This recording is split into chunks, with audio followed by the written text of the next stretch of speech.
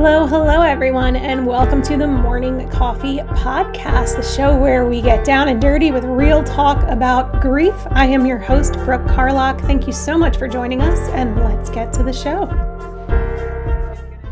So today we are talking to the awesome Tony Lynch. Tony, I met, if you're in the grief world, Tony's kind of all over the place, and he is, I will tell you, one of the biggest number one supporters of people who are working in the grief space. So he has just been kind of the greatest encouragement, keeping me going from the time that I started, and one of my biggest supporters. And I can't thank him enough for that.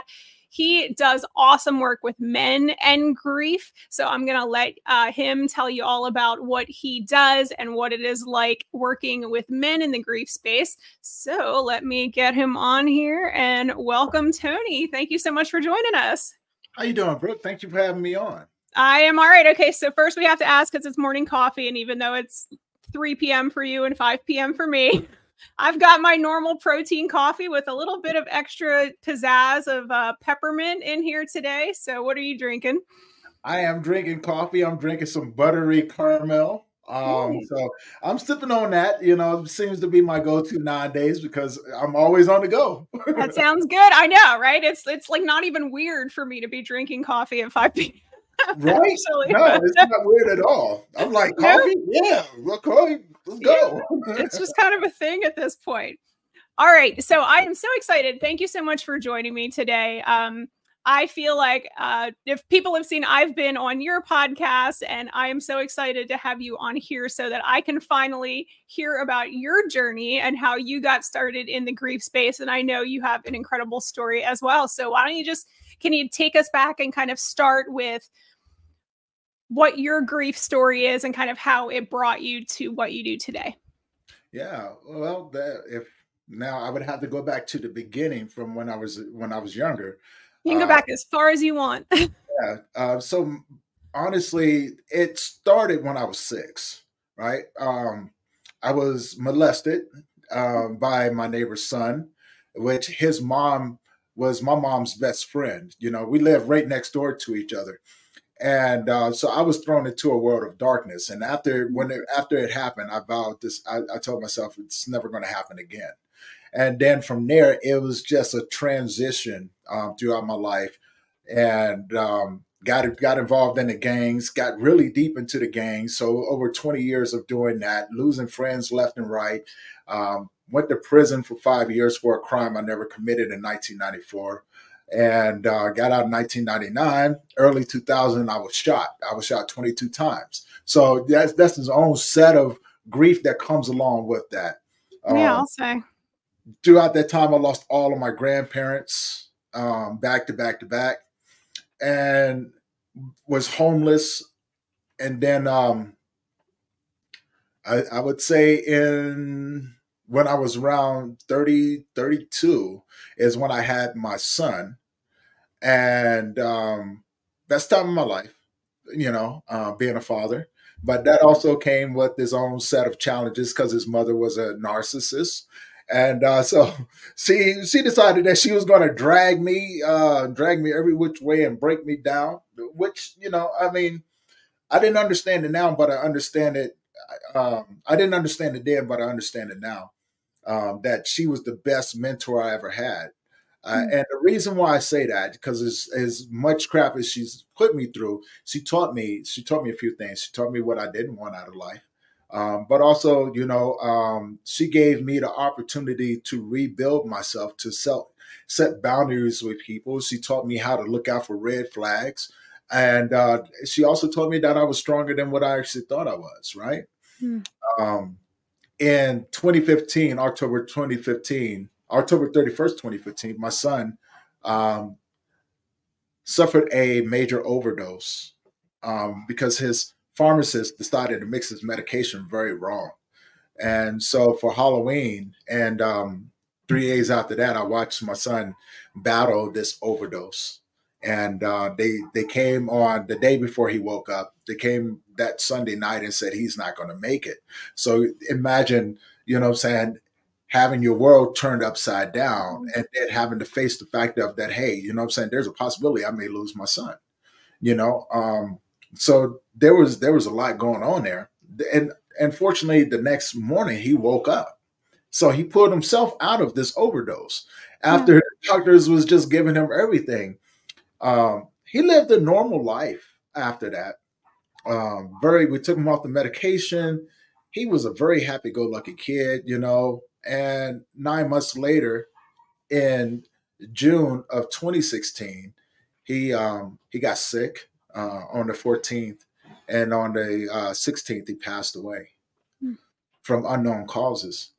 And that began my journey, my true journey into the grief world, because you know, you go through stuff like that, and losing a child is something that we don't expect, and that it seems so real, it seems so out of place, and as a man, you know, not being taught how to effectively deal with my emotions, you know, always suppressing things like that, I realized that the way that I expressed myself was through a lot of anger, through a lot of isolation, through I didn't start I didn't start back drinking then, but you know, my addiction was lifting weights. I was always determined to hurt myself more than what I was already hurting. Now, what really tipped me over the scales was 2 years later, July 25th, 2 years after that, my mother passed away. And that took me over the edge. I was already in a secluded state. And when my mother passed away, I really went off the edge. I started making really bad decisions, with women, with my life in general, which caused me to lose everything that I had yet again. You know, and I just started my personal training company, and things like that was doing really well. And in a matter of 3 months, I lost everything. I lost my home. I had packed up from Colorado, moved to South Dakota, didn't work out there, had to get rid of everything that I had and come back to Colorado with my tail in between my legs. Now I'm bouncing around on people's couches, you know, and things like that. And you know, after a while, you have to understand I'm a grown man sleeping on my friends' couches, and they all have families. Eventually, their significant others like, hey, when is Tony leaving? Yeah. Right? Yep. Unfortunately, that's just the reality of it. Right? You know what I'm saying? When is Tony leaving? Not understanding that I have nowhere to go. But I get it. I'm in your home. And so therefore I have no place to say anything. So I just moved around, and then eventually it led me to just sleeping in my car from time to time. Um, and I was working, and so I would get a motel room from here to there, you know what I'm saying, to have a bed to sleep in. You know, it's survival. It's not nothing I've ever been through before. You know, it's just shocking that I had to go through it again. And eventually it led me to planning out my own suicide. And I did that very strategically for 2.5 months. Wow. For 2.5 months, because what I did, and this sounds crazy when I say it, you know, and I even had to tell my friends that I did it as well. But I started paying attention to when they used to call me and things like that, and they were very consistent on the days that they called me. So what I would do is that I would stop answering their phone calls on those days that they would call me, and I would call them on different days.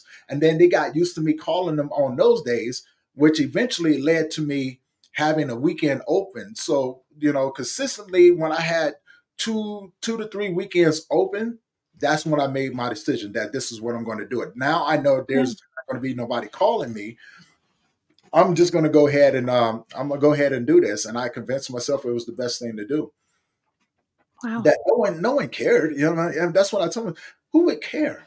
I'm just another man out here on the streets. You know, I got no direction. I got no purpose. I got no reason to even be here. Who would care if I did this? Right. And I had it so planned out. I had every detail planned out. I said, well, you know, I'm gonna go to work, pretend like nothing else is happening. You know, when I get off work, I'm going to take off and I'm going to Utah. And I had already paid for the hotel room for a couple of days. So I got there on Friday, stayed in a room. And the next day I went fishing and said my goodbyes for the most part. Told my family that had already been passed. Hey, I'll see you guys soon. Mm. I'm done with this world, and I'm done with everything that comes along with it. I'm struggling. I'm having a hard time. And I told my, the question was that I kept asking myself, who's going to care? Who's going to care, right? You know what I'm saying? I'm a nobody in this world. Um, and when it came time for it, I was sitting there, and in the middle, as a matter of fact, that night I went back to the hotel. The next morning I checked out, drove out to the middle of the Moab Desert. So I'm sitting out there, and I waited till night, got to see the stars and everything. And I told myself, this is where I'm going to do it. Now, the whole thought process of it was, I'm out here in the middle of the desert. I know there's mountain lions that run around here, some other animals that run around here. So once this is done, I know that the animals are going to come because they can't resist a free meal, right? Yeah. Yeah. We'll get myself back to nature. They're going to tear me apart. By the time anyone figures out where I'm at, the body's going to be gone. Wow. Everything's going to be gone, right? So no funeral, no cremation, no we're having to worry about, what I'm saying, whether you're going to have the money to do this, that, and that. I'm doing all of this. I'm going to make sure that no one has to worry about any of this stuff.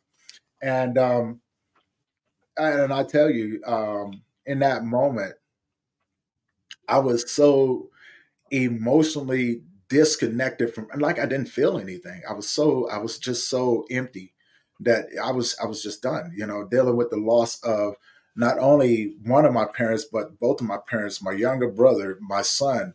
The only thought that I had was that there's nobody else after me. Yeah. I'm the last of my generation, the last of my bloodline. I'm the oldest and the last. How did this happen? So I was like, well, if I got to be the last, I might as well be the last. And this is the way I'm going to do it. And 2 seconds before I was pulling the trigger, and I sat there and I closed my eyes. I was like, just forgive me. And I had the gun. And I was 2 seconds away from pulling the trigger. And I swear, just as clear as I'm talking to you, someone called my name in the middle of the desert. And so immediately my thought process was, who followed me out here? Mm-hmm. And then the second thought was, there's no way that I am going to let this be the last image that someone has of me. So I threw the gun in the front part of my car and I jumped up and looked. And now, I mind you, it's pitch black. Yeah. I saw a vehicle pull up or something like that, right? But I didn't think about any of that. I just jumped up and started looking around, and then I realized it was still just me out there. So I turned the lights on in my vehicle, just to make sure. And sure enough, I was the only one out there. I was the only one out there, and I just remember just being in this empty place. I was just empty. I was numb. I didn't feel not one thing. And this voice just kept talking to me. Hmm. And I remember it just saying, hey, before you do that, let me show you something. And I remember having a conversation with this voice as if I'm talking to you, right? And it sounds crazy, but but I did. I had a conversation with this voice. I said, who are you? What do you want? And it never answered me, but it came back and said, now that I have you in a place to where you can hear me, I want to show you something. Now, in this time, I began playing the victim of my whole entire life. I wanted to, there was no accountability on my side, right? Mm-hmm. And when I left Utah, I had a whole lot of accountability, a whole lot of things that I had to learn. But in that process, I was like, what about this, this? You know what I'm saying? Like, why? Right? Right. And simply put, the voice said, oh, you thought that it was about you? I said, well, I'm the one who had to go through it. I've been, look how many times I'm homeless now. What? You know what I'm saying? I am I'm homeless. I done lost everybody. You know what I'm saying? My life has been one thing after another, and I cannot seem to get ahead. Like every time I try to get ahead, I'm getting knocked back down again. I am tired. And I just told the voice, I said, I am so tired right now. And it's not a physical tired. It's not a mental tired. It's a different sort of tired. I was just so tired. And I was breaking down, and then I sucked it up, and I was like, "No, men don't supposed to cry." And the voice laughed at me and said, What do you mean men aren't supposed to cry? You're a human being." I said, "No, men aren't supposed to cry." And the voice just said, "You need to give yourself permission." And then from there, it started to unfold the cookies that was left in my life and on a journey of who I was in that moment and the different versions of myself. But it also took me back because for the longest time, my anger was rooted into that 6-year-old boy Yeah. that was hurt and thrown into a dark world that had vowed to never let anyone else ever hurt me again. That's where it was rooted. So it took me on a backwards journey to that point and said, "You see that boy right there? Now become the man, become the protector that you needed back then." And I began to go to that little kid, and I began to hold him and tell him that everything was going to be okay, that it's not okay to give up. You're going to have some challenges and things like that, but I'm here now. And I began a process of healing that I never understood. Yeah. And when I left Utah, this this thing was in my head, and something else was growing in my heart that I never felt before. But it was as if something was pulling me in a different direction in my life. And I'm driving back, and I'm, what I'm saying, I got it floored. I'm going down. I am floored. I am just getting back to Colorado, and I just remember getting back, and I called up my buddy. I said, "I'm on my way over." He said, "All right, come on over."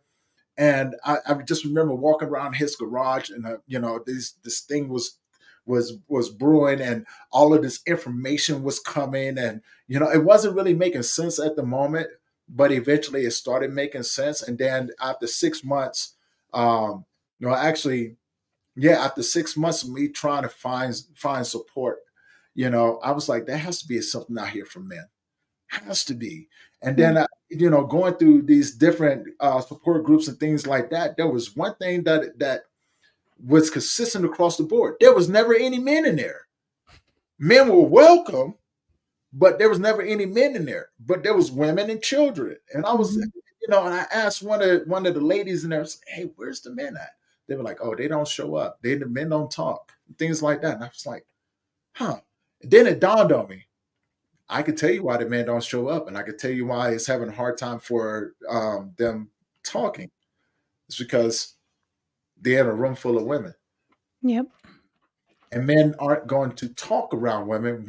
Men will compete around women, right? That adds to us carrying on the burden of our grief, that pain, and things like that. That causes us to suppress it more, because when it's instinctively, when men are around women, we compete with the next man to show that we are a more suitable mate, right? Instinctively. Yeah, that instinct. Yeah. Yeah, it's instinctively, right? So we suppress it because now we want to show that we are compassionate about what you're going through. So forget what I'm going through. I'm gonna make it about you.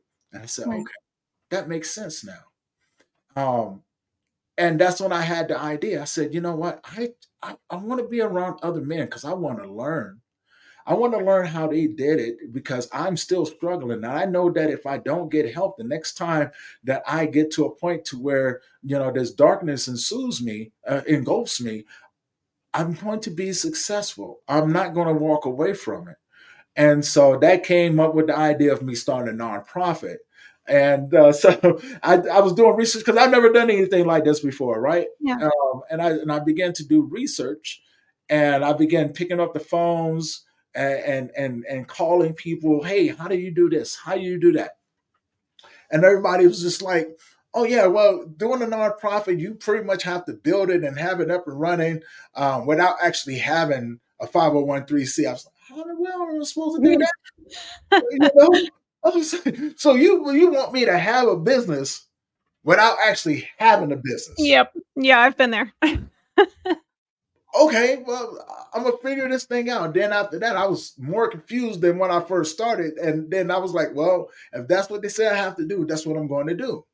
And then I started taking pieces of when I started my personal training company and applied it to what I was doing. And the first rule that came to it was, who knows you? If don't nobody know you, why not? Mhm. So, and that came from a mentor of mine. And so what I did, I started going out there, and I'm a strong introvert, right? You know, so I have a hard time being around people as it is. But I began to go to these little seminars. I began to go to a lot of these meetings, business meetings, and things like that, introducing myself and talking as if I already had this nonprofit up and running.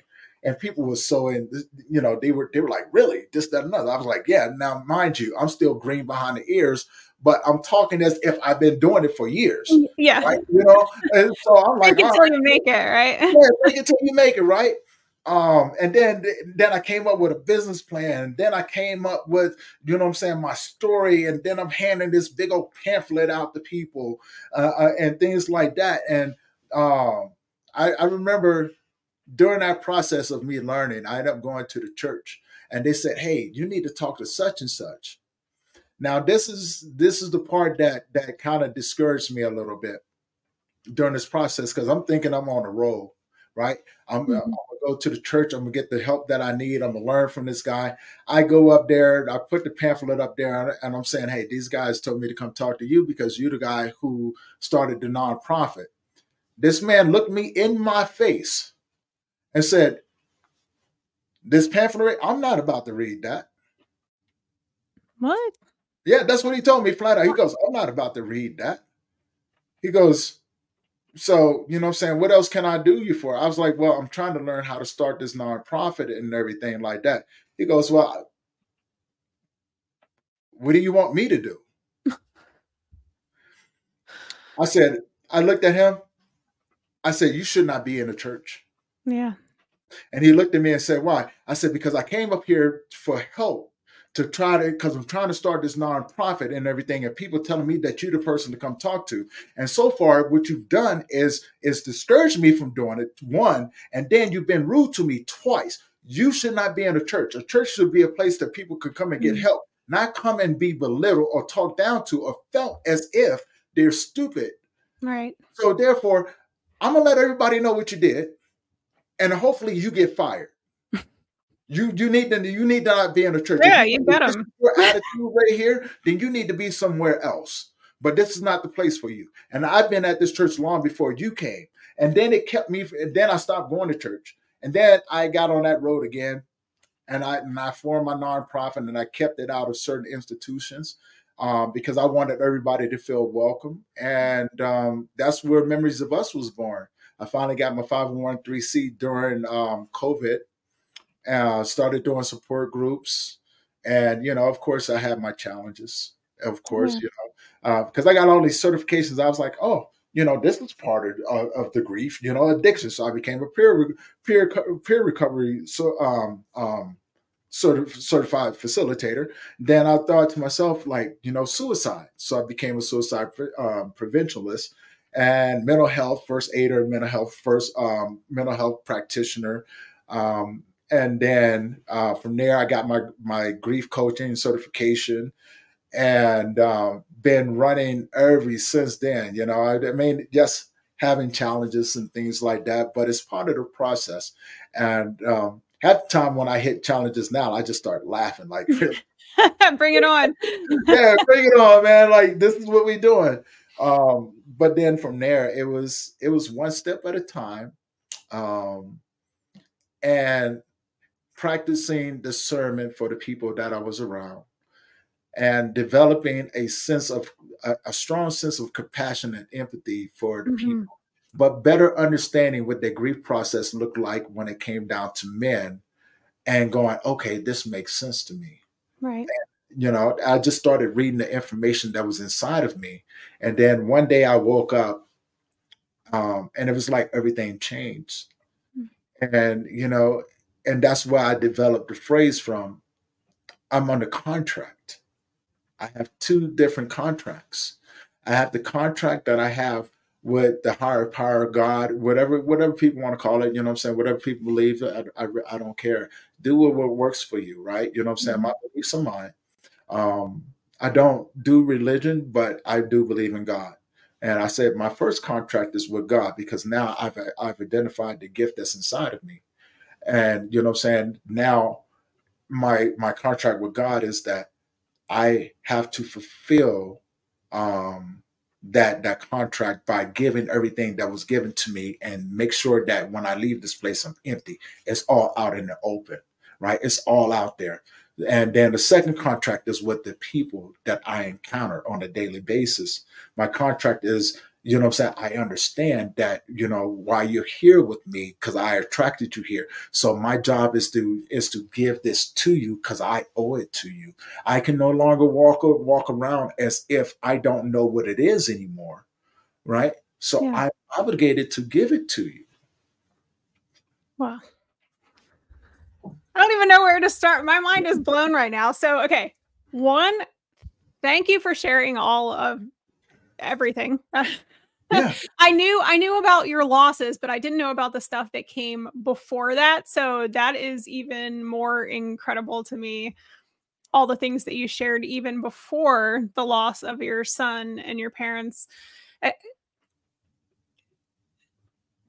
The other thing that struck me was that, isn't it crazy how when you are so deep in your grief and deep in that sense of loss and worthlessness, that you can't see how much other people care about you? Because what stuck out to me is you had to plan so hard to figure out when people wouldn't call you, because you had people checking in on you and calling you.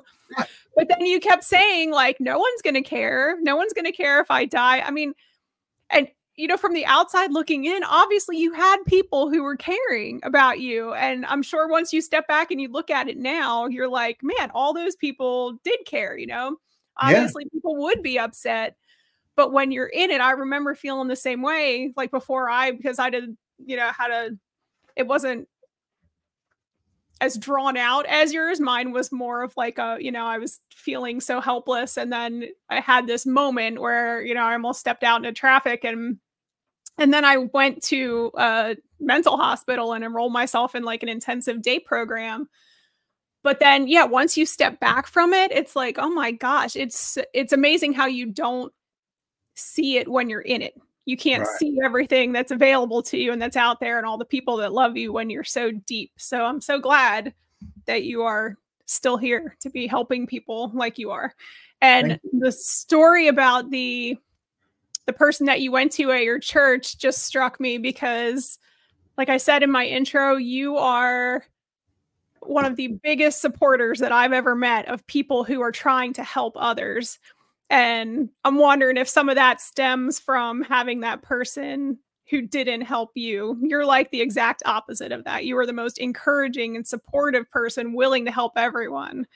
And yeah, and so I appreciate that about you. And I'm sorry that you had that negative experience when you were starting out. But again, I feel like your losses and your challenges have become the gains of everyone around you. So I think that's what we're supposed to do, right? yeah. We go through this life, we struggle, especially those in this field and things like that. We struggle so others don't have to, right?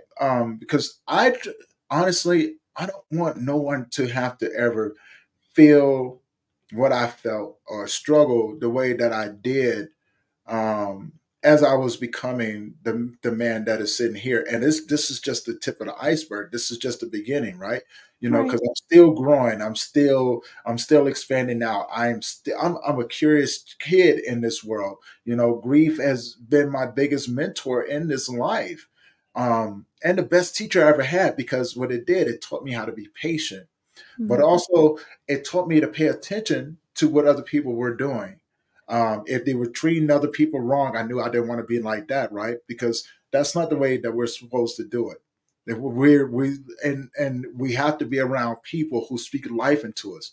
And what Yeah. I find that when I run across people who are going through a rough morning, maybe a rough day, something like that, right?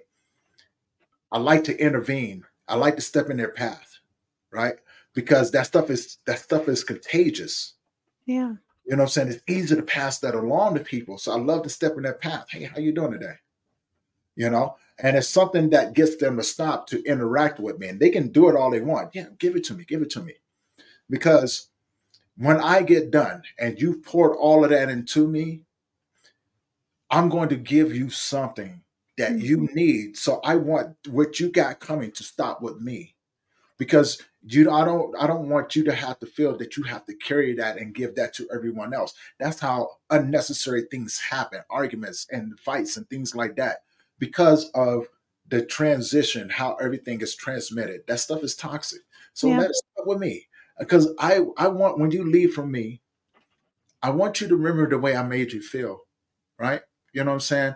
And I want you to go and enjoy your day. But I often remind people as well that in your day, you will have challenging moments. There's no such thing as a bad day. There are, your moments is chunked up into moments. That's your day. Mm. And so you may have a bad moment or a challenging moment. And if you have the time to sit in that moment and extract the lessons from it, and be able to leave that moment where it is while you step into the next one, you'll find that the challenge that you just gone through is beneficial for the next person that walks into your life. And so you give it to them freely without expectations. You make them feel good. You speak life into them. You uplift them. You connect with them. You be the version, the best human version that you could possibly be. That way, when they leave you, you know that you've done your part, at least just for me, right? You know, Yeah. and so I'd rather be the guy, to speak life into you, to speak love over top of you, to speak encouragement. And if I can use the things that I've gone through to help inspire other people, I have a platform to help bring people up, to showcase them. I'm going to do that, because the one thing, and I keep saying this before, and I'll continue saying this, it's not about me, Mm. right? It's about the people, that we are around. I'm a servant of the people, Mm. and I always want people to be reminded of that. Like the things I've learned and things like that, I'll give it. Yeah. I don't want anything in return. I will give it to you, because it's worth it for me to give you something that's going to help you heal, because I see the benefits of it. Yeah. What a great perspective. I love that. So you had talked about like challenges and people having challenges in their day. Are there specific challenges, or can you talk to us about specific challenges that men might face when they're grieving that you've come upon, since that's kind of what you specialize in? How is Yeah. it different, I guess, for men? Well, there's a huge misconception, right? From Yeah. what you see, when you see men, going through something. What's the first thing that comes to mind? The most obvious thing: anger, anger, right? Mm. So we're gonna I'm gonna tap on this for a little bit and bring a different perspective to it. When when we are young boys, we are taught to man up. We're taught not to cry and things like that. So the first thing, our first go to, is to be angry. So now let's look at this from a different perspective.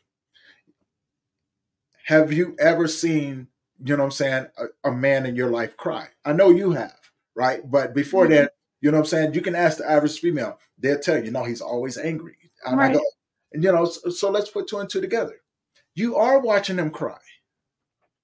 You're watching that man cry. He's just doing it in a way to keep a hold of his masculinity, because the last thing that he wants to do is to give you a different perception of what your perception of him is. So in order to hold on to that without being judged or called weak or something like that, he's going to express himself in anger because that's what you expect. So that's the way he cries. Secondly, addiction. That's another way that men cry, because since we don't have an outlet and you know what I'm saying, to express our emotions, it's a way for us to get outside of the world that we live in, the traumatic things that we live in, and go into a different reality to where it doesn't jeopardize who I am. Homelessness. When a man gives up because life has beat him down so much, he would rather his pride during the time of him hurting and grieving, he would rather go homeless than to ask anyone else for help, because that means that he has to be vulnerable. He has to set aside everything that he's ever been taught, which goes against the nature, that his very nature. And he would rather go out there and be homeless and fight his way back, because that is what we're used to. We are used to fighting. This is how we survive in this world. Hey, we have to fight for everything that we life. Life is challenging. Yeah. And so when it comes down to it, I would rather fight my way back from the bottom than to ask someone else for help, because I don't want you to use me asking you for help against me. I don't want to feel as if I owe you anything, even at the time where I need it the most. These are the misconceptions when it comes down to men, which you see always what's going on. So how do the men that you work with, how do they react when they hear that? I mean, does it take more to kind of get it through their heads that that's what they're doing? Or are they more resistant to listening to what you have to say, I guess, is what I'm wondering. Well, look at it this way, right? There's two things that I eliminate when we're in the groups. There's two things that, you know what I'm saying, two things that are very obvious. One, you're in a group full of men that have experienced the same things, and guess what? Y'all are in the same room. Secondly, no one in this room can judge you. So with that part taken out the way, and this is how men think, right? You know what I'm saying? Once that is taken out the way, we can clear out all the crap. And the reality of it is that we understand. Yeah. We there's the understanding right there. So it's not like it's talking to him and bringing that reality to him. We do this instinctively. So it's not like we don't know what we're doing. We do it to protect ourselves. And so when you're in a room with men who have experienced the same things, going through the same losses and things like that, it opens up the doors for you to have a genuine conversation with the brother next to you. Yeah. You know what I'm saying? It opens up the doors for you to connect with the brother. You know what I'm saying? And I call them all brothers, because black, white, Hispanic, it doesn't matter what color you are. We're all brothers in this room. Yeah. You know what I'm saying? So what's said in here stays in here. You know what I'm saying? But we build a brotherhood from that through those traumatic experiences. Yeah. And we tend to open up the doors for each other to be a little bit more vulnerable, because now we realize that no matter what I say, you're not going to take it and use it against me.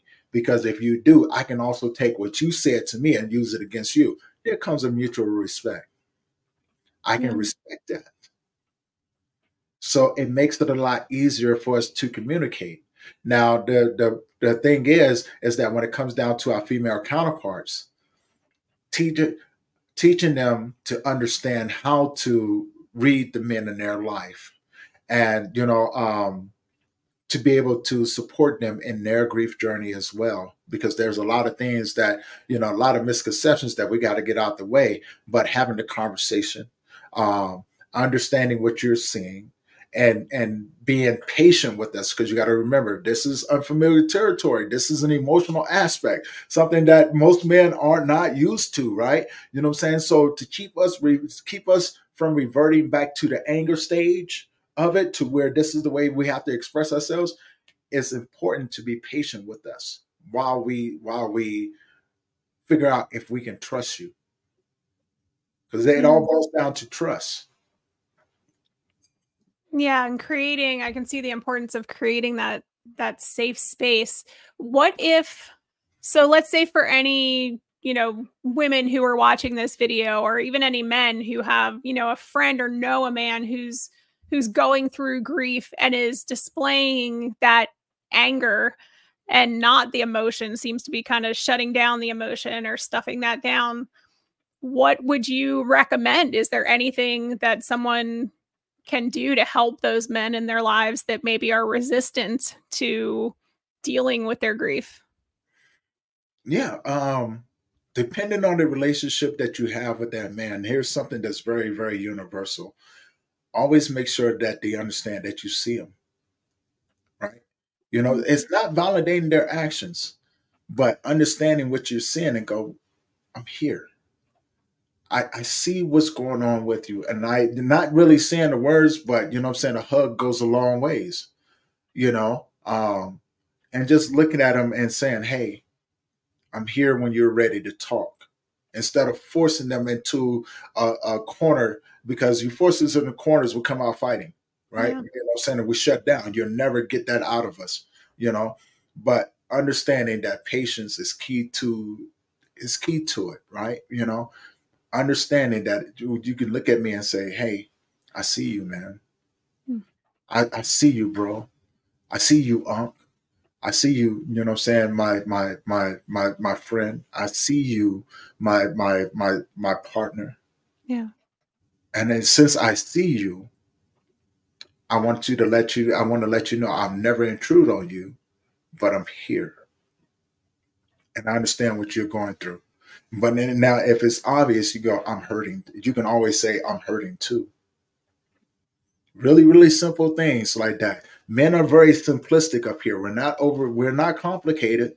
We're Yeah. not complicated at all. We're very simple individuals, but most people are simple individuals.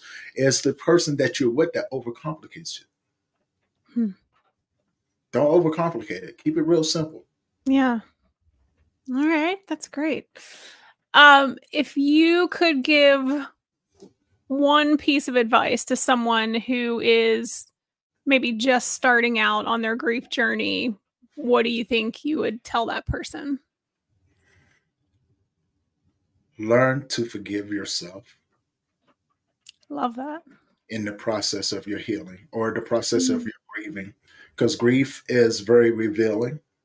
Um, So just learn to forgive yourself for what you don't know, and be open to the fact of that you have a lot to learn. And Mm. there's no right or wrong way to do it, but you do have to do it.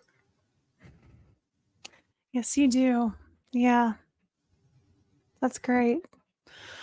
Oh, yeah, learning is so important too. I always tell people that's kind of the number one thing that helped me, was just learning everything I could Yeah. about grief. And yeah. So we have a comment here from Patty, who says, Amen. Both my husband and my brother-in-law, we both lost our sons. Exactly what both have said. Yeah. Thank you, Patty. Oh, yeah, it's crazy. If people would like to get a hold of you, Tony, how would they do that? Where can they find you? Yes, they can find me on Facebook, Tony Lynch or Memories of Us Ltd. Or if you're a grief worker, you're looking for a place to be supported, but also a place where you can collaborate with other grief workers, mental health practitioners, the Global Grief Network. And they can find me on YouTube, my podcast as well. You know, the Grief Let's Talk About It podcast, where you've been a guest on, an amazing guest, and so we do one-on-one interviews, we do panel discussions, and in January we have a series come up, which Brooke will be a part of that as well. So you guys Looking forward to that. keep your eyes open for that. Also, they can find me on Instagram at Men's Grief Support. They can find me on LinkedIn as Tony Lynch. I post up a lot of things that I'm going to be doing over there as well. And, if you're in the Fort Collins area, I will be starting my men's group after Christmas. And then we have the Deaf Cafe coming up as well. You are always keeping busy, my friend. Well, there's a lot of work to do in this world. There is a lot. There is. Yeah. And I just want to do my part. Honestly, I just want to do my part. I want to make sure that I'm exploring every avenue to make sure people get the resources to help in their healing across the board. So information, resources, events, whatever that needs to happen. I'm just crazy enough to do those things. So I'm not afraid to do it, right? Cheers to that. Yeah, I'm not afraid to do it. I'm like, I look at the neighborhood, I'm like, oh wow, this hasn't been done before.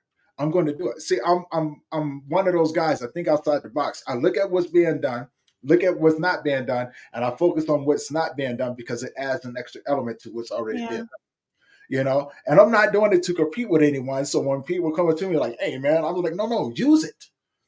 Take what I'm doing and use it, please. I'll work with you. Yeah, let's do it, right? Yeah. And then once they get it, I go on about my way. It's not about me. I have no problems with doing that. Amazing. I love it. Well, thank you so much. Is there anything else that you wanted to talk about or anything you have coming up that you wanted to share? 2024, April, the last part of April of 2024, keep your eyes open. We do have our third annual Global Grief Network that's coming up. So it's going to be a 3-day annual virtual event again. Great. We're going to have grief practitioners, mental health practitioners from across the world coming and showcasing their tools and their specific niche. As always, if you guys have seen it, you guys already know what to expect. We're just going to keep getting better and better across the board. Let's see, this series that's coming up in January, where Brooke is going to be a part of. Our first installment of that series is going to be talking to couples about loss of a child. So, we're going to be exploring those aspects of it, and it's going to keep getting better and better. So, other than that, that's all I got coming up right now. All right. Well, it's still a lot. Yeah, you got a lot going on. Oh, well, thank you so much, Tony. I really appreciate you taking the time to speak with my audience and being on Morning Coffee. And I look forward to working with you again shortly. Yes. Well, we'll see each other soon. So thank you, Brooke, for having me on. It's been such a great interview. Love talking with you. And I look forward to many, many more. Good. Patty, again, just to read her comment, says, thank you. Men grieve so differently when their child passes. It's good to stay busy. Bless you. Yes. Thank you, Patty. Thank you, Patty. All right. Well, you have a good rest of your evening, and I will see you again soon. Awesome. You as well. Thank you. Bye, everyone. Thanks for joining us. Bye-bye. We all know that grief can leave us feeling alone, unmotivated, and even hopeless. That's why I'm so proud to have partnered with HelpText to provide a full year of ongoing expert support to my subscribers. HelpText has individualized support for caregivers, people dealing with a difficult diagnosis, or grieving the loss of a loved one, pregnancy, or even a pet. You answer questions at sign up to get specific support just for you, including 2 texts per week and even extra texts on special or difficult days like birthdays or anniversaries. And the best part is, if you sign up using the site linked in my description, you'll get a 10% discount off of your subscription. Thank you so much to HelpText for offering this deal to my subscribers. When life gets hard, getting support from HelpText is easy.